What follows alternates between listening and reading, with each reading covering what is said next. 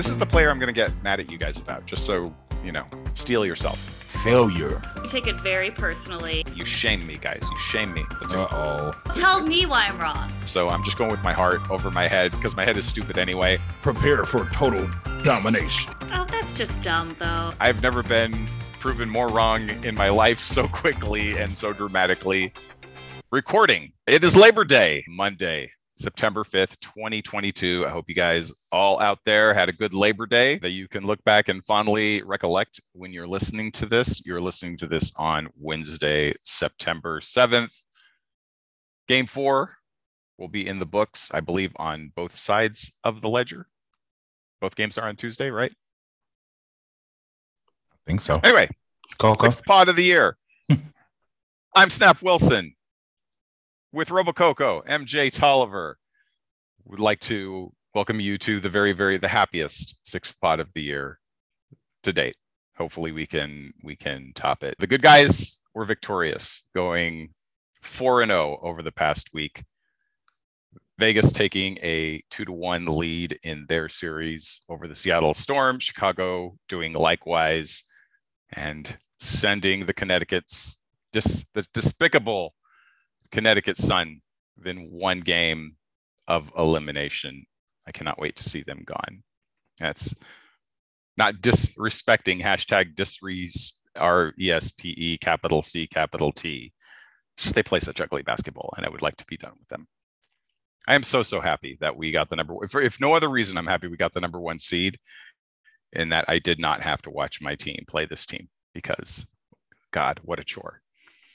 It but was anyway, such a chore on Sunday. I don't blame you. That was like, ugly ass basketball. I just felt like I just need to get through this. And then I turned on the Storm Aces game after. I'm like, it's like real basketball again. It's a breath of fresh air. Yeah, truly. They've been playing games like this game 7. Yeah, we'll get to it. We got 4 games to discuss. If anybody can remember any of the other 3, I'm having a little trouble. I'm having a hard time trying to remember exactly what happened in any other game, but we'll go through it. We'll look at some box scores and we'll look at some other things going on. We'll go in chronological order here and start with the Connecticut Chicago game 2. Chicago takes this one 85-77. They had built a pretty substantial lead, and Connecticut kind of chipped into it a little bit by the end. It probably wasn't as close as the box score indicated. At least that was my recollection. Becky, did you go to the game? I did go to the game. It was pretty hype in there. I can imagine. Yeah, I kind of organize my notes not around games, but around like big questions for each team. Okay. And so one thing that happened in the Sky game, and that happens in a lot of Sky games, is that maybe it's just the section I'm in, people start grumbling to see Dana at some point, and it got louder and louder in that game until they like half the crowd was chanting, "We want Dana," as the Sun were going on a run, chipping into the lead. And so I was like, I'm not sure if it is Dana time quite yet. Not quite Dana time yet. Yeah, but I'm seeing this online. I'm seeing a lot of people say this, and I have a very definitive answer. But do either of you think that Dana Evans should be seeing more minutes in the playoffs than she's currently seeing? Do you want to take this first, MJ, or should I go? You go. I'm going to say no, and that has nothing to do with her. I am not disrespecting Dana Evans yet again, because I've learned my lesson. Dana Evans is a great player, but they have a lot of other players that deserve more time ahead of her. That's just basically what it boils down to. You got Copper, Emma, Candace, Allie, Courtney, Azrae, Rebecca, Julie. That's 8. That's all you need.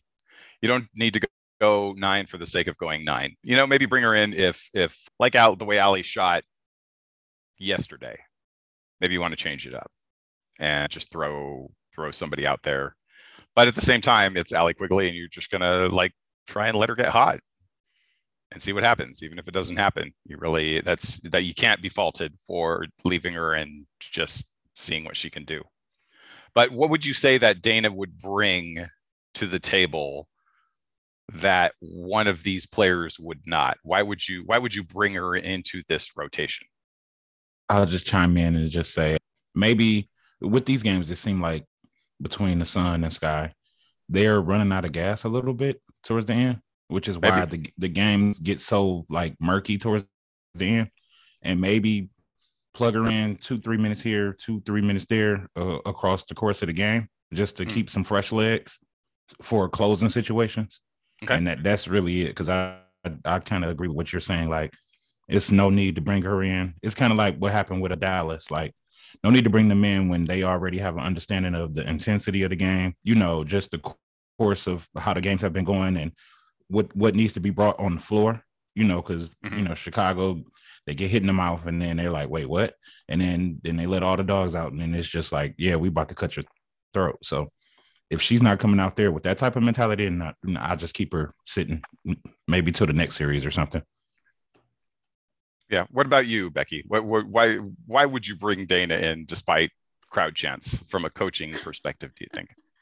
I mean, I think the argument is that, she's a great on offense, kind of an instant offensive spark.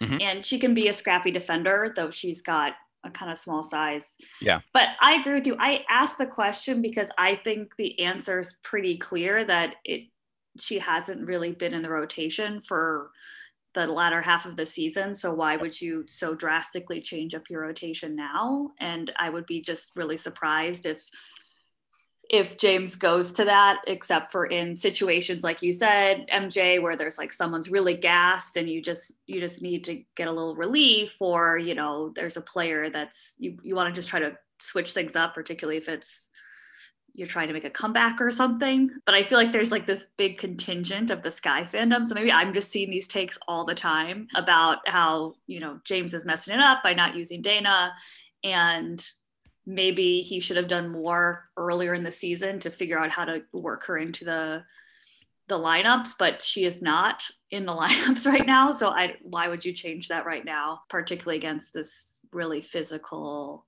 and big Sun team? So yeah, I don't think Dana's the answer, but I'm curious because everyone's talking about it. What do you guys think? No, it's you have 8. You don't need more than that.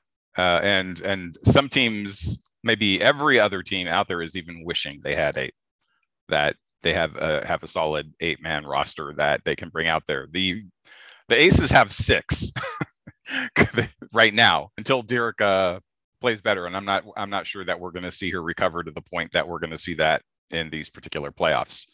But they have their 6. It was 7 briefly. They were bringing in Rupert a little bit, but defensively she was getting burned. So they just shut it down. They said, we're going 6, and we're going to have four perimeter players out there sometimes.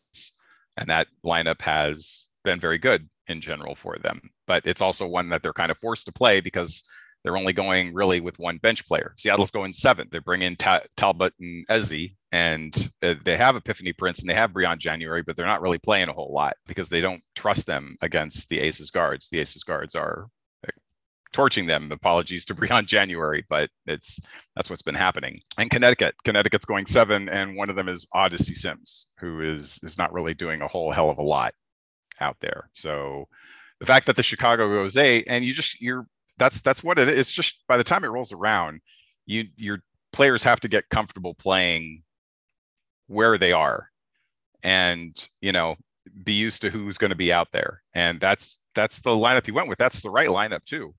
I mean, when you would look at this team, that's what you would figure the rotation would be, and it is. And they're having trouble offensively against Connecticut, but you can't really fault them for that because Connecticut's a really good defensive team. They're just very, very lucky that Connecticut's also not a very, very good offensive team, especially against Chicago. So no, I don't think that there's really any case for Dana to be out there. She just has to be ready if she's needed, if somebody goes down or if they need that change of pace. I could see her getting into more of another series where, it's the opposition isn't so big and physical, but not this one. So yeah, that's basically that. I guess we'll look ahead. We'll just talk about this all at once because why not? But the looking at like yesterday's game, because now it is starting to kind of coagulate in my head all of the things that happened. What do you think is the biggest problem that Chicago is having against Connecticut's defense? Why are we not seeing, say, more of Kalia Copper going off? Is it just being overly physical and taking that option away, or is there something else at work here? I'm asking Becky, but again, MJ, if you want to chime in, if you looked at these games, go ahead. I think Becky ready. She not muted or nothing. Go ahead, Becky. Oh, yeah. I normally mute. For Ka in particular, this past game, I know, Snap, you're the body language expert. She was having, her body language was pretty dejected. And I think there was an amount of the physicality where, you know, she was getting hit on her way up to the hoop and not getting the calls and getting frustrated and not being able to finish. And she's someone who's really like a really elite finisher. So even when she draws contact, she often is able to finish, and she wasn't able to finish. So I think there was some frustration around that. 15 points on 12 field goals. Yeah, it's not like she had a bad bad game, but I think she was getting a little frustrated. There was definitely a difference. Game 2, we got more of the Sky's go-to offense with all of the cutting and just like, you know, the wide open shots they're able to generate right around the hoop with all their off ball movement. That was getting pretty stymied in this game. You know, there was some amount too of just everyone was missing shots, right? Missing some really good looks. Allie just really, I don't, you know what I mean? I don't know why she wasn't able to hit anything. I'm not super worried about it because it's still Allie Quigley. Yeah, it's just people have those games. Yeah, you know. But she's had 2 of those games. Yeah, but Emma's been like, oh yeah, a hack, like a basketball life hack. She's been making all types of leaners, everything, just rolling or popping, I should say, off of screens and just moving around. Candace finding her, everybody finding her. Some of those scrappy plays towards the end, like she looks really good. Like, I'm not sure. Do you feel like Chicago would be here without her? Either one of you? I don't think we would have won last game without her. She was huge. Her defense is so underrated. She's getting deflections. She had like 5-6 steals last game. Yeah. She just makes great choices on the court. Like she's always racking up, you know, she's like often in that like 4 to 6 assist range. Like she's a really good passer. Sometimes passes a little too much, even doesn't always look for her shot.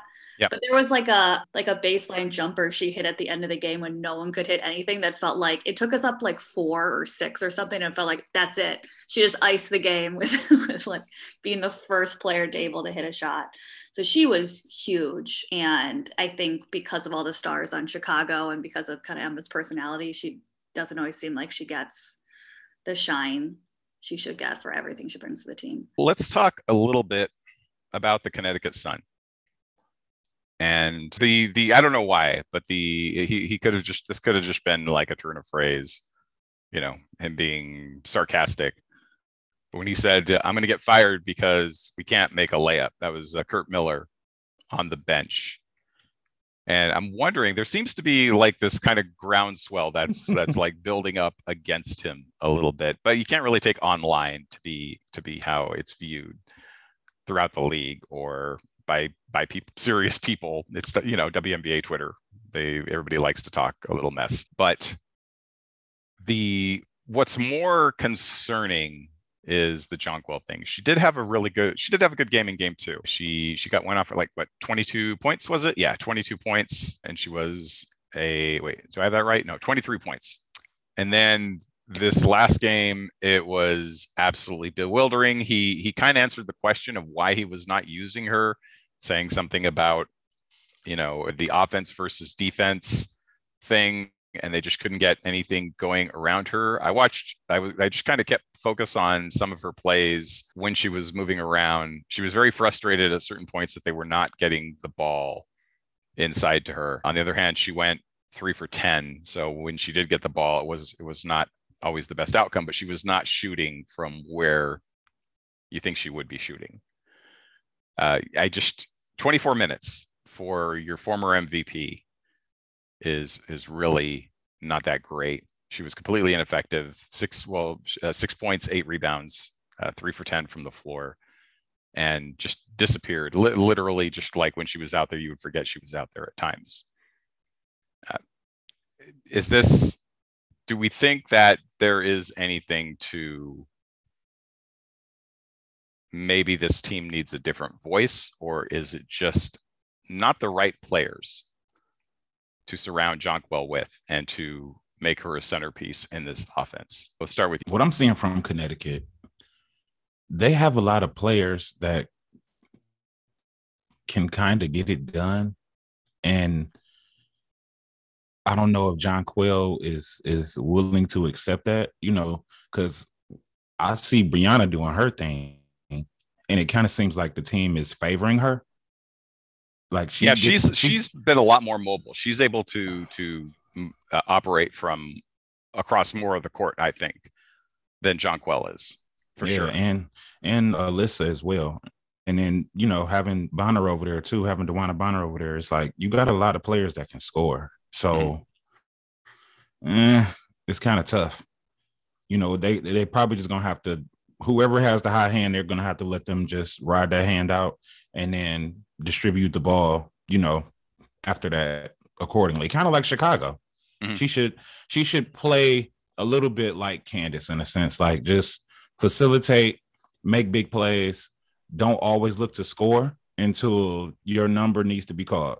You know what I mean? Like, just let the game kind of come to you instead of feeling like, you got to force it. And I know it's maybe blasphemy to say that about a former MVP, but that's just what I'm seeing on the floor. How about you, Becky? I mean, it's just that simple. Just play like Candace Parker. I'll do it if we need to. Everybody can do it. Yeah, she doesn't. I mean, like, let the game slow down because Candace doesn't play. Yeah. I get what you mean, MJ. But it's also just, I play a love little more like comparing people Candace to Candace, Parker. don't I? It's a tough comparison. I have a lot of thoughts on this. It is really, it is really a story that Kurt took Jonquel out of the game to close out the game. And he said there was some offense defense about it. And he, maybe implying that he was going to sub Courtney Williams and Jonquel back and forth based on offense defense. But it really seemed like the team isn't being built around or operating around Jonquel. There were some frustration moments. Jonquel is clearly getting very frustrated, both with the physicality of the game and with her teammates. There was that one where she got a 3-second call. She had Rebecca Gardner on her, who's a great defender, but Jonquel can take her to the hoop. Right, you got to try the lob there. Yeah, and Courtney Williams just wouldn't pass it to her, and she was clearly really annoyed. And she was also getting really irritated with the physicality on the other side, or getting the physicality on defense. She was getting double teamed every time she got the ball because Chicago knows what types of player she is. And it seems a little counterintuitive that, you got to take her out because they're double teaming her, so they're struggling, as opposed to using the fact that they're double teaming her to take advantage on offense. I mean, she brings a lot to an offense. I guess you could say not as mobile in some ways as Brianna Jones, but she also has that 3-point shot that she's been hitting and knocking down that can be really used to space out the court, because you can't leave her open on the perimeter. She will hit that on you. And it seems like there's just more that can be done to get her to make an impact on these games. And there's some amount that's probably Jonquel not doing enough, and there's some amount that's they're not setting up the plays for her. And it kind of strikes me too that, Kurt repeatedly all through this series has said, we need to make it a messy, muddy game and make it really physical. And that is kind of where Alyssa Thomas shines. I think Alyssa Thomas that's her game. And so the way Kurt's projecting it is, we have to make it a game that's an Alyssa Thomas game. And that's maybe not the Jonquel Jones game. And so maybe what he's preferencing is her style. And it was noticeable to me, Jonquel getting really frustrated about the physicality against her on defense, but they're giving the same physicality back. It's a very, very physical game, and that physicality is in some sense led by the Sun. And so there seems to be a mismatch of styles there. And so I don't know, it's kind of an interesting conundrum because they're also in this situation where they have Brianna Jones, Alyssa Thomas, and Jonquel Jones are their top 3 players. And they do go to that big lineup sometimes, but they don't work best, all 3 of them on the court at the same time, which isn't a great way to construct a roster. Mm-hmm. That's not really a unique observation. We've known about this for a while, but you're seeing that in the playoffs, that he kind of seems to be favoring Brianna Jones as the second big with Alyssa rather than Jonquel. Yeah. Yeah, it's just, it's a mess of parts, essentially. And all of the things that we thought might be weaknesses for them coming into the playoffs have kind of proven to be true. When the wings aren't hitting, when DeWanna Bonner and Courtney Williams aren't able to consistently make shots, they have problems. And it's not surprising that they have not been able to consistently make shots. How would you grade, if you were to give a letter grade, Becky, to how Chicago is playing? What would you give them so far in the Connecticut biased. series? That's okay. Biased. No, I'm playing. I'm kidding. Well, I mean, wait. First of all, how about what was the total amount of time that for Game 3 that you watched live? I watched a fair amount of it, despite not enjoying myself. I really wasn't that. Game 2 really showed what Chicago could do against this team. And it did get frustrating in the fourth quarter when it was just like, we could take advantage of this game if we could just hit a shot, and we could not. So that was really frustrating. But yeah, I watched almost all of it. I stepped out of the room briefly and then I came back. Just take a breath. Yeah, sometimes you just need to take a moment. Yeah, over the series, I think what's interesting with Chicago, I feel like sometimes they kind of play up or down to their competition. Yeah. And maybe that's true for everyone. I just watch them most, where it's just like, it seems like they get into this, they've been getting into this slugfest with the Connecticut Sun. And in Game 2, they showed they're like, oh, maybe they're the better team. But like then Game 3, they're right back in the slugfest, missing everything. So I think they can play better than what they played the last 3 games. Game 2 was really good until they kind of took their foot off the gas with the bench. So we'll give them an A-. There you go. See, that's not too bad. B+ A- range. We're on a 90. Fair. Yeah. I fully agree with what you said, though, because I felt like they did that in the first series. Like they got punched in the mouth because they played down. Yep. Yeah, Lord willing, just finish them off in Game 4, and I will be an extremely happy camper. All right. I guess moving on. The last thing we should get to on the Sky Sun is, do we think any of the plays from the last game should be upgraded to a flagrant? Oh gosh, I hadn't even thought about that. I think it's something that they should look at. Just take a cursory example. They probably had a good talk with the refs after Game 1, because that was a bit of a debacle, just a little too loose altogether. I think they should be take a good look at least, and kind of see if there is anything that merits an upgrade.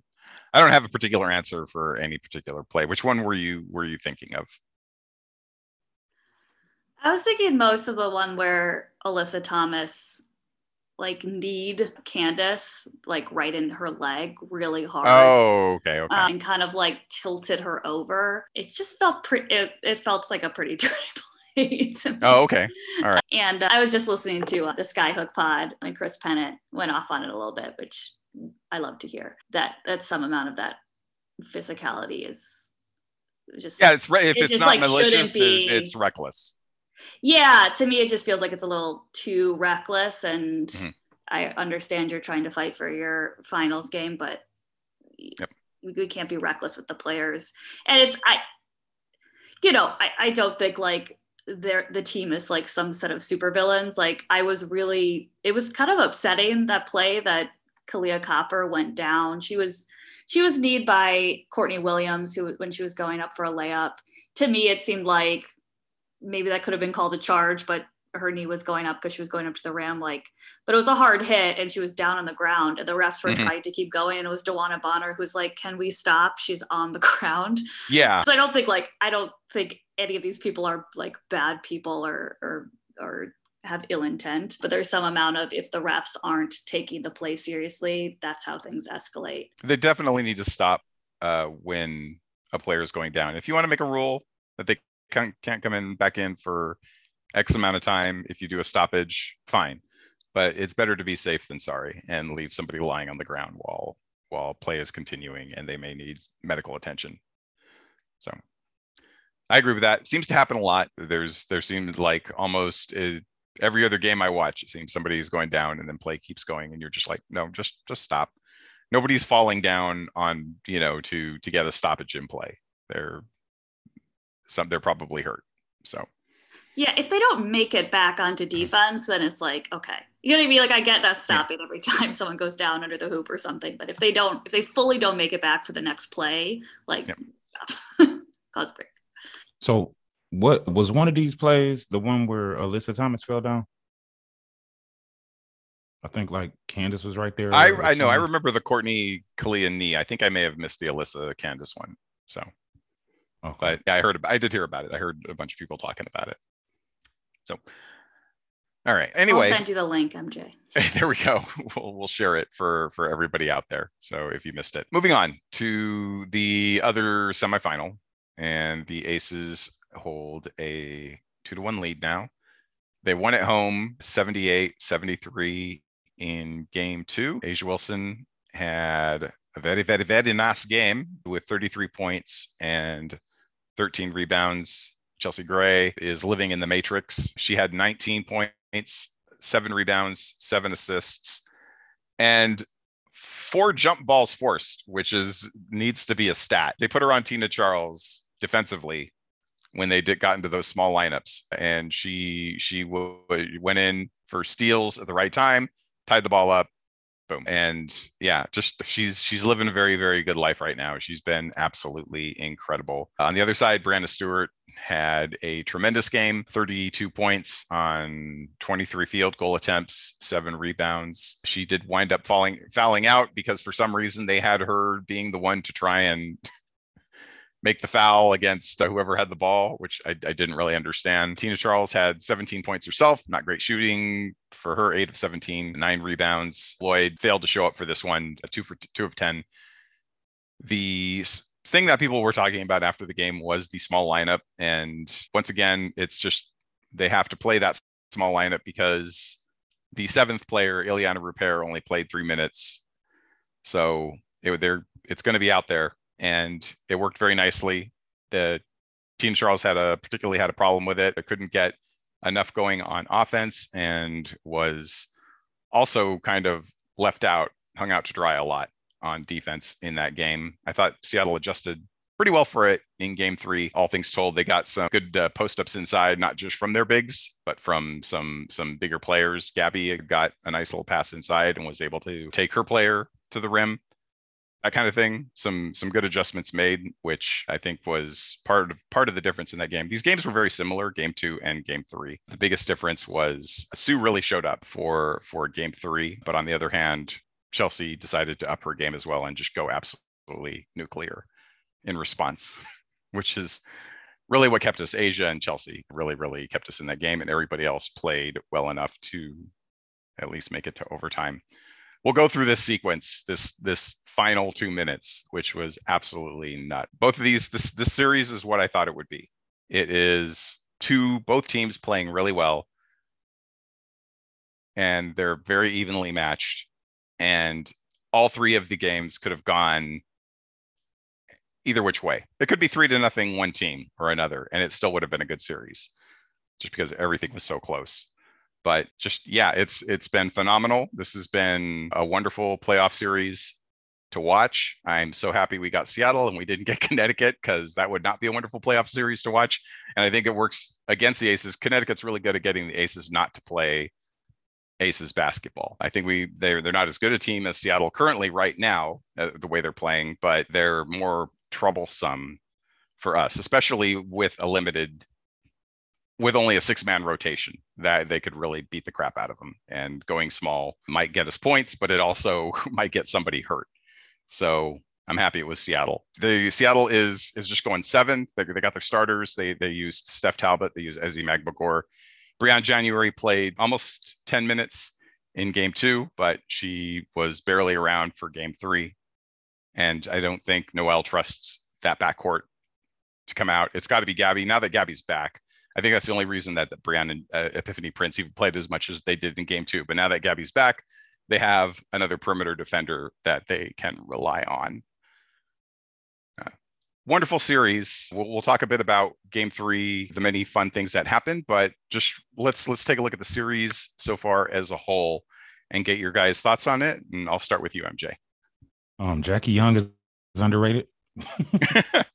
Jackie has done everything well except for shooting. The shot has been tentative and it hasn't fallen, although she did hit 2 very big shots in game 3. But everything else has been fantastic. And I want to send out a personal apology to Jackie Young and her fans. And you too, Snap. Why? What'd you do? Because you're the Aces spokesperson. I don't think I had her as my number 1 in consideration for most improved. I think she was number 2.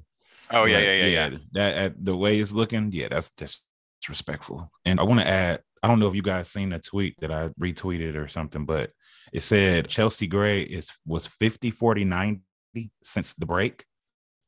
And I would not be surprised. Yeah. And she looked like Jordan out there. Some of the things that she's doing.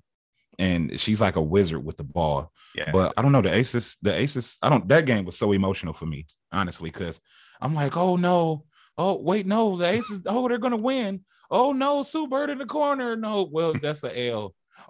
Oh wait. Yeah, I don't know how many times the team account tweets heartbreak, and then the team goes on to win anyway. Yeah. And it was just like, I don't know. My emotions were just going back and forth because I want the Aces to pull it out. And that last 2 minutes was some of the best basketball I've seen in a while. It's like watching a really good tennis match. Yeah, it was. You can imagine it was a roller coaster for me as well, where I thought, I think we're gonna win. Oh no, we've lost. Oh wait. And then it's like the Storm. I don't know if they lost. I don't know if they what's the word I'm looking for? They lost their legs, I guess, going into the overtime. They were really deflated. It was all over their face. Yeah, because they I don't know. I think that Sue Bird 3 had them like. It must have took their adrenaline up so high, and then to still get forced into an overtime, it's like, that probably is what did it. And then Chelsea doing everything, like, good Lord. So what's all this noise about? Aja Wilson traveled. The spin move that got them ahead by 1 after Tina missed the free throws. They thought and she may have taken 3 steps, but whatever. It was close and it looked cool. And my feeling is if the shot looks good, then it's not a travel. It was one of those things I totally get why you wouldn't notice it in the moment. But like when you go back, there's like she catches it. There's like a couple. There's I think it was shuffle. 3 steps. There's a shuffle and then additional steps. Like I think it was a travel, but But it looked cool. It is what it is. When you're like, that was an awesome shot, then it's not a travel. I don't care. That's the rule. Yeah, I didn't think it was a travel. I don't know. I'm gonna have to go. I just actually watched it again. It still didn't. I'm gonna have to go look real close. Maybe slow it down. That's all right. I mean, like there's plays like that happen all the time. Somebody takes too many steps, but they make it look good, so it's fine. Speaking of which, I do want to shout it out because we always gripe about the refs when they do a terrible job. I think this series has been refereed very, very well. They've made some mistakes here and there. The Kelsey shot that got called up traveling up and down when Ezi blocked it was like a clear miss. But in general, I think the refs have gotten it right. And I think they've been good at keeping things going, not letting it get too physical, not letting players get out of hand. The T against Chelsea that she got really mad about, which I get, and she probably could have been ejected as well because she was still going. But the ref let her, gave her a look and like let's not do this now, in this situation. Perfectly fair. She probably was really pissed off, but you just kind of you also have to kind of reel it in. I think they've done a great job. When they were at our place, we usually boo the shit out of them for anything, any call that seems remotely wrong. And there just wasn't as much of that over the first 2 games. So good job, refs. You're doing okay. So I wanted to throw that out there. Maybe the only time anybody ever actually gives any WNBA ref some praise, but it happens here. The 6th podcast of the year. Let's. You're going to ruin our reputation. I know. We're gonna. That's it. We're gonna get a pro ref pod. Unsubscribe. Screw you guys. Becky, did you have any particular thoughts about the series so far? I don't know. Chelsea Gray is playing out of her mind. Yeah, it's ridiculous. Incredible what she's hitting. Both incredible what she's hitting, and then if she's not hitting that shot, still making great plays and great decision making that you always expect from your point guard. I know it's like not the most interesting take, but it's like it is kind of wild to think about how Chelsea Gray, Candace Parker, and Nneka Ogwumike were all on the same team. Yep. And they won a championship together, and they weren't able to do that again because like watching them individually this season, you're like, oh my God, if you put the 3 of them together, imagine how good it could be. It's like a dream team. Yeah, because it's really been unreal. What could possibly ruin that? How could that go wrong? My questions from the Aces Storm, I don't think these are like the only questions, but things I thought were interesting. I heard you both praise Jackie Young. Do you think the Aces need to do more to get Jackie more involved on offense? Because yeah, she's not shooting as well as she did in season, but she's also just not taking as many shots. She's only averaging 8 field goal attempts. Yeah, that's mostly on her.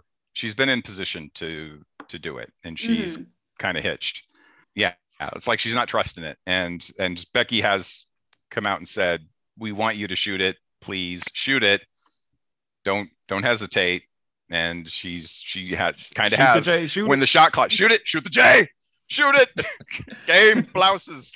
All right. Anyway, yeah, no, she got forced into shooting by the shot clock and made a crucial 3. I guess every point in the game was crucial if you think about it. But and then of course the game winner, which she didn't hesitate. And here, let's talk about this for a little bit. the defense on the right. I don't see a problem here. I mean, I'm an Aces fan, but at the same time, I thought that was a no-win situation for Ezzy personally. She hitched, she kind of faded a little bit. That was the mistake, was she shaded thinking that it was going to be Kelsey shooting a 3, which if, the way that Kelsey shot that game, I probably would have just said, all right, go ahead. But she did. And that's what gave Jackie separation. Tremendous pass, by the way. Really, if you go back and look at it, it was like, wow, that went into the perfect spot, right into the pocket, where Jackie could just basically turn around. She had Ezzy on her hip. She was behind her. Really couldn't do anything. You could try and wrap her up, but Jackie's also really strong. She might make that anyway. So I get it. The best case scenario there was 2 points at the line. And the worst case was it was going to be an end 1, and that was your game. And then she, they're going to criticize her for that. Once she had the position on it, that's when Ezzy put her hands down. She's like, I'm not getting called for the foul here. And I think that was the right call personally, watching the play, that she just was in the wrong position. It looked like Jackie was going to get that shot, make that shot anyway. So that's my take. When you're looking at it, were you baffled or what went through your minds? I'll start with you, Becky. No, I wasn't that surprised that she took that tactic. She did the same thing when she was guarding Asia coming down the lane. Mm-hmm. You don't want to pick up a dumb foul there. And it's dangerous to the game of how do I foul hard enough so that they miss, but not too hard so it's not a flagrant. Right. That whole situation. I think what was more surprising is in both of those situations, the Storm had a foul to give and they didn't take advantage of that. Probably more in that Asia play would be easier to have fouled her, before the spin move, like, before she was facing up to the basket. But yeah, grab her. They didn't. Yeah, they could have just wrapped her up before she just hug her. Yeah. Yeah. And so that I think was more surprising than, Ezzy trying to not foul and just be in her way. Made sense as a decision. And it's a tricky place to be in. Yep. Okay. Because I heard a lot of talking about it. I'm like, I don't see the problem here. I think she made the right play. Seeing how deflated Seattle got because they had to go into overtime, I don't know. But I think it was the right call. And I get it. So it sucks for her because she got a lot of attention for that, but I think it was the right basketball play. All right, let's briefly go over this last 2 minutes here of this game. So, or just regulation rather, where it is some of the greatest basketball ever seen. Is this is probably going to be in Sparks. Go ahead. I'm sorry. 81-81 after a Riquna 3-point shot. This is actually I should just go back even a little further. 78-78. Talbot 3-point shot. Riquna 3-point shot. 2:22 left. Brianna with a ridiculous freaking turnaround fadeaway high off the glass. 83-81. Asia driving layup gave her 30 points. 83-83.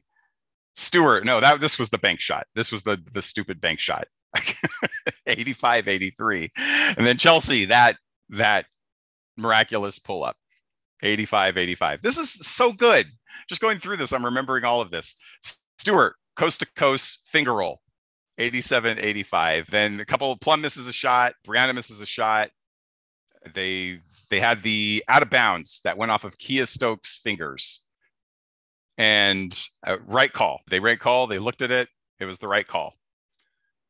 Then Jackie takes her personal foul. She does 2. Lloyd hits both free throws. 89-85 Seattle. Williams, big time 3-point shot to get it to within 1 point. This is with 8.9 seconds left. Asia fouls Tina. We know what happens there. Bricks both free throws. Break. That was incredible. What a sequence of events that was. Then the ATO. Brilliant freaking call. Wilson, Asia, maybe travel. Who cares? Driving layup. Ace is up by 1. So 2.9 seconds left. It's just like people don't. You go back and you're like, how much time was left on the clock when all this happened? 2.9 seconds left. We're up by 1. Thinking, I think we're going to win this game. Then, wonderful play. I don't know who designed this one. Noelle, if it was you, marvelous. Screen, gets Bird an open 3-pointer in the corner. Her hand is up the entire way. Makes a shot. Seattle up. 92-90. My heart is broke. 1.9 seconds left. Thinking we've lost. Another brilliant play. Beautiful pass off of from Chelsea into Jackie. Perfect. Couldn't have put it anywhere else. Giving her position to make the layup. Overtime. Holy cow. Just the amount of time that took place. That's the last 2 minutes. All of that. Unbelievable. Just it's so much joy in those 2 minutes. If you're a basketball fan, I don't see how you could hate this game. I don't want to hear anyone, WNBA, no, it's not exciting. I'm an idiot. You need to lower the rim. Lower the rim. You need to do something. Make it more exciting. Oh my God. That was amazing. That was basketball euphoria. I don't think I've enjoyed 2 minutes of a basketball game like that. And I was emotionally involved. I was dying throughout. It's like, what? Okay, it's tied. Oh, they're ahead. Oh, it's tied. Yep. Same here. Beautiful play. The worst thing that happened for either team was Tina bricking those free throws, which I feel bad for her because, oh my God, that would kill me. Shout out to Nick Anderson, if anybody remembers that reference from the 1995 finals where he missed 4 in a row. And it basically ruined his career. He never recovered from that. Yeah, that was brutal for her. But everything else from everybody else, staggering, just astounding play. Brianna was amazing. Stephanie Talbot was fantastic during that whole stretch. Just so good. It was so good. Asia was incredible. Chelsea was incredible. Jackie hit it when it counted. Fantastic. I loved it. I loved every second of it. That was the best. I really want to, I don't know, when this is all over, take a look at this from a more historical perspective, because it's been a really, really great series, but I know there have been other really, really great WNBA series, and I don't want to jinx it and have bad games for the final 2 games. But just for this, let's go through the amount of emotion or whatever you were feeling when you were watching it. So MJ, you were heartbroken and then elated and all of that. You're probably kind of right there with me, because I know you're really rooting for the Aces. Yeah. Heartbroken, elated, then relieved after they got away in overtime.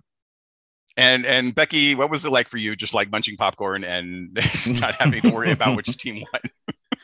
Well, I am personally rooting for the Storm because I'm more scared of the Aces in the finals. For sure. So I was a little bummed out. Yeah. I didn't watch the overtime. I was like, ugh. Oh, how could you? Because she knew it was a wrap. Because it was obviously a wrap. It kind of feels like this. I don't know. It kind of feels like the next game the Aces are just going to win by 20. I don't know. Maybe that's not true, but I give the Storm a little more credit for that. This is a veteran team. It's true. Let's point out now that the Aces in this series have handed them as many losses as they have in the entire Brianna era in the playoffs. They had 2 losses. They were 18-2 or whatever. I don't think that's right, because I went back and counted, but whatever it was, they were undefeated except for 2 losses against Phoenix in that wonderful 2018 semifinal. And now we've given her second, at least 2-loss series, and hopefully we can add 1 more. She's just so phenomenal. We're so lucky that we live in this time where we get to see Asia Wilson versus Brianna Stewart.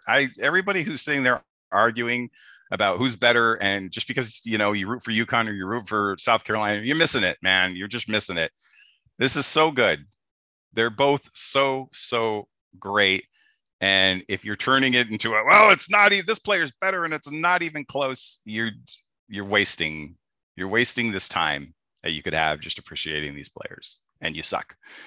I just want to let you know that right now, out there, all of you, especially the people who keep threatening my life.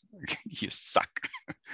Who's threatening your life? No, nobody's. Just one person threatened to kill me because I paid Alicia Gray a compliment. What? Yeah, this was when I was like, oh, hey, I like so what happened was Alicia Gray was out here. It was last year. She was saying she deserved to be on the all defense team. And I said, well, I wouldn't vote for her, but I like that she's advocating for herself. And she didn't ignored the second part of that message. So do you have a vote? I'm like, no, but I have an opinion. Well, you can keep your opinion to yourself. Blah, blah, blah. I'm like, okay, fine, whatever. And then somebody sent me a DM and was just like, how dare you talk to her? I will find you. I know where you live. Blah, blah, blah. I'm like, all right, I'm forwarding that one on. Seriously? Yeah, seriously. No, there was a well-known South Carolina fan out there who is very, very toxic and threatened to fight me, but that's normal. Wow. I was just like, I sent the well, that escalated GIF back and just ignored it. And that person wound up blocking me, and I don't care because they're terrible. But yeah, this one sent me a DM being like, I've seen you put your pictures of yourself online. I will find you. Da da da da da. I'm like, all right, never mind. Let's forward that one on to the authorities. Forward it onto Twitter. Block this person, and they got their account deleted because of it. So no big deal. I don't care. But yeah, that was kind of nuts. So, but in any case, what I'm saying is just try and appreciate what's going on here. And you don't get these all of the time. You don't get like this awesome level of rivalry. And by the way, the two are really, really good friends. They bonded over the Olympics. They really like each other. They have hung out on occasion, I think, come around All-Star and things like that. So, get over it. They like each other. They're really supportive of each other, and you should be supportive of both of them. That is my soapbox. All right. Okay. Finally, did we have any other annoying people at basketball games that we need to know about? Hopefully not another playoff fan. edition. Do we have any people yelling and screaming the stupid things at the Chicago game? Number 3. I am very happy to report that man did not show up. I was like, yes. I was in my seat, like anxiously looking behind me every time. I feel like someone walked like down the aisle, and I was like, looked them right in the eye, and they kind of like, why are you staring at me? Just making sure. But no, we did have a standard person just yelling that you have to rebound all the time. There you go. But that was low stakes. That's it. I want to be the most annoying person in the section, so I just did my usual booing. Oh, you boo? Oh, I love to boo. What do you boo? It used to be an ironic thing that I like would just like jokingly boo along with the crowd, and now I'm like, I deeply enjoy booing the refs. Oh, okay. Is this like refs, or is it what else? No, I do not like. I would never heckle a player. Sure. Like, I don't boo the opening lineups. Like, if I like a player on another team, I will clap during when they're introed. I don't boo the players. I do heavily boo the refs, but I do not like what's going on. Yeah. And that's it. I will only boo a ref. Or I'll call for a tee. I will stand up and call for a tee. How far back are you? Just out of curiosity. In the row fourth wise. Row. There you go. That's good. Yeah. And you're behind the Chicago bench, so they can hear you. She's a part of the staff. Yeah, she is. I gotta look for her name on the Chicago front office roster. Well, I'm not as influential as friend of the pod, Eric Nemchak. That's right. Who sits courtside, and he will stand up and point the direction on an out of bounds play. And I to the extent that refs get kind of influenced by people in the crowd, I feel like it probably matters, when everyone's standing up pointing one way. So I think he's got much more influence than I do. I am dreading ever sitting courtside just because I think I might get kicked out at some point. I'm very sarcastic sometimes if somebody makes like a really stupid error, and I think a ref will throw me out. If I find a reason for a ref to throw me out, it's like she's a little too caustic with them. There was one time, this was a couple seasons ago, and they called a clear path foul on Courtney Vandersloot when the player just tripped. She just tripped, and they did a whole review and came back and was a clear path foul, and everyone was losing their mind. I think it's kind of settled down a bit, and my girlfriend just yelled, "That's the worst call I've ever seen." And it was I saw her the stadium was dead silent. Multiple people turned around at us, just what? I'm pretty sure the ref heard it because we were that close. But sometimes they need to know, So we have in our I still call it Mandalay Bay, even though it's Michelob Ultra, but whatever. I hate that name. So Mandalay Bay Events Arena. They have the court side, and then behind that they have these tables where they can seat 4 people, and then behind that is the proper stadium seating, and we were first row. I didn't think there was any way that players could hear us, but way back in 2019. I had a guy behind me, and I didn't even think he was particularly loud, but his voice was kind of high pitched, and maybe that made all the difference. Liz was gassed at that stretch in the game. She was really, really struggling, and he was mentioning it out. He was pointing it out, and he was kind of laughing about it. I didn't think he was that loud, but she looked over in our direction and yelled F-bomb, F you. I'm like, oh, she can hear us from this distance.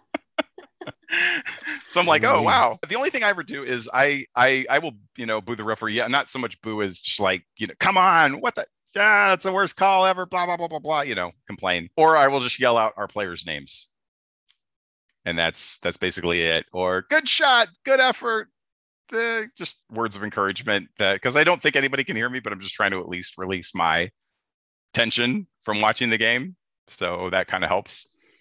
But I think should be a rule of being a fan at a game is when the players do the thing where they doing in my house. Where they put their arms up to try to get people to start clapping is like, you have to respond to the players. Oh, of course. And that, like, I feel like it as like a duty level where I'm like, okay, if Azare starts telling us to cheer, I will stand up and cheer because Azare said so. And like, I believe that. Oh yeah, you have to. Yeah. They have to get that reinforcement. Yeah. Diana Taurasi did hear me at one point when she was arguing with the ref, like right in front of us, and I yelled, "Get the tea! Come on, Diana, get the tea! Get the tea!" And then she kind of like looked over at me and shook her head a little bit before she went back to arguing with the ref. So I tweeted that, and Kayla's like, "Yeah, she's gonna make the game-winning shot against you and blow you a kiss or something." And no, they didn't. We blew the hell out of Phoenix. So there, take that, Diana. All right. MJ, how have you been a menace at a basketball game before? At Pistons games, yes. So I wanted, when was it right before COVID or was it like, no, it was actually after, and they started allowing people back. It might have been last season, but it's like me and a whole bunch of my cousins, some of their co-workers, we're saying stuff to like pretty much the referees so much that the security came over and was like, stop, don't do that. Or we're going to have to put y'all out. Yeah. Or we're going to have to put y'all out. And we're like behind the rim, like, okay, the Pistons bench is to our left. We're probably, I don't know, some 10, maybe less than that rows away from where the bench is and where the referees are. And yeah, security comes over and they're like, no, you got to stop this now. Because me and my cousin were like very demonstrative, especially him. And they came over and they're just like, no, you're going to have to stop it. We're going to have to put y'all out. Yeah, it was kind of crazy. I would definitely get that warning. That's like, one day I'm going to be lucky enough to sit courtside, and then somebody's going to come over and it's like, all right, you need to chill out and sit down and just relax. Like, come on. This is why this podcast works, because while we have all different fandoms and perspectives, we are all the type of fan that'll be a slight menace at a basketball game. And I think that's beautiful. We're dangerous without adult supervision. That's fair. All right. I guess that serves as our emptying the bench. What kind of youngsters are we at basketball games? I watched Becky share the Alyssa on Candace neon knee thing. And I think they would have been, after watching it, I think they would have been more inclined to look at it again if Candace had not walked off with like a really, really exaggerated limp afterwards that almost made it look like she was faking. And then she looks back at the ref. I'm watching right now, and then she walks normally. Listen, I think that was the problem. If she you didn't are sell it. Not allowed to sell a call. She has to like be more consistent and carry the sell all the way through. I don't know. DeWanna Bonner can hold her face after any play and get a call. So I don't see why Candace can't limp a little bit. That's just the. She's got to keep it up. Like, oh God, through the play. Oh God, why aren't you looking at this? Oh. Someone also clipped. There was an earlier play where Thomas got her in the eye, and she had to come out of the game for a while. And that one, I don't think that one looked like less flagrant, but there was also nothing called at all. Right. Like she bumped her into the bench and then kind of like swung her arm back and it hit her eye. And someone like clipped right afterwards. You can see Candace on the broadcast saying something like, "Oh, that's how we're going to play this, huh?" Like, all right. You can see her. Bringing out my poking fingers.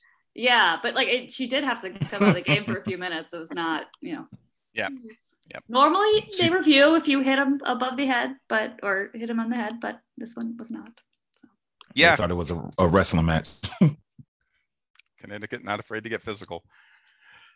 Okay, this has been the sixth pod of the year, playoff edition. It was a wonderful, wonderful week. Let's hope next week continues to be extra wonderful, and we're talking about our impending finals matchup between the Aces and the Sky. It'll be so much fun to watch. So fingers crossed. Everybody out there, hope you have a great week. Hope you had a great Labor Day. Hope you get to enjoy some basketball this week and whatever other pastimes you're involved in. And we will see you here next week. Peace out. Peace out. Goodbye.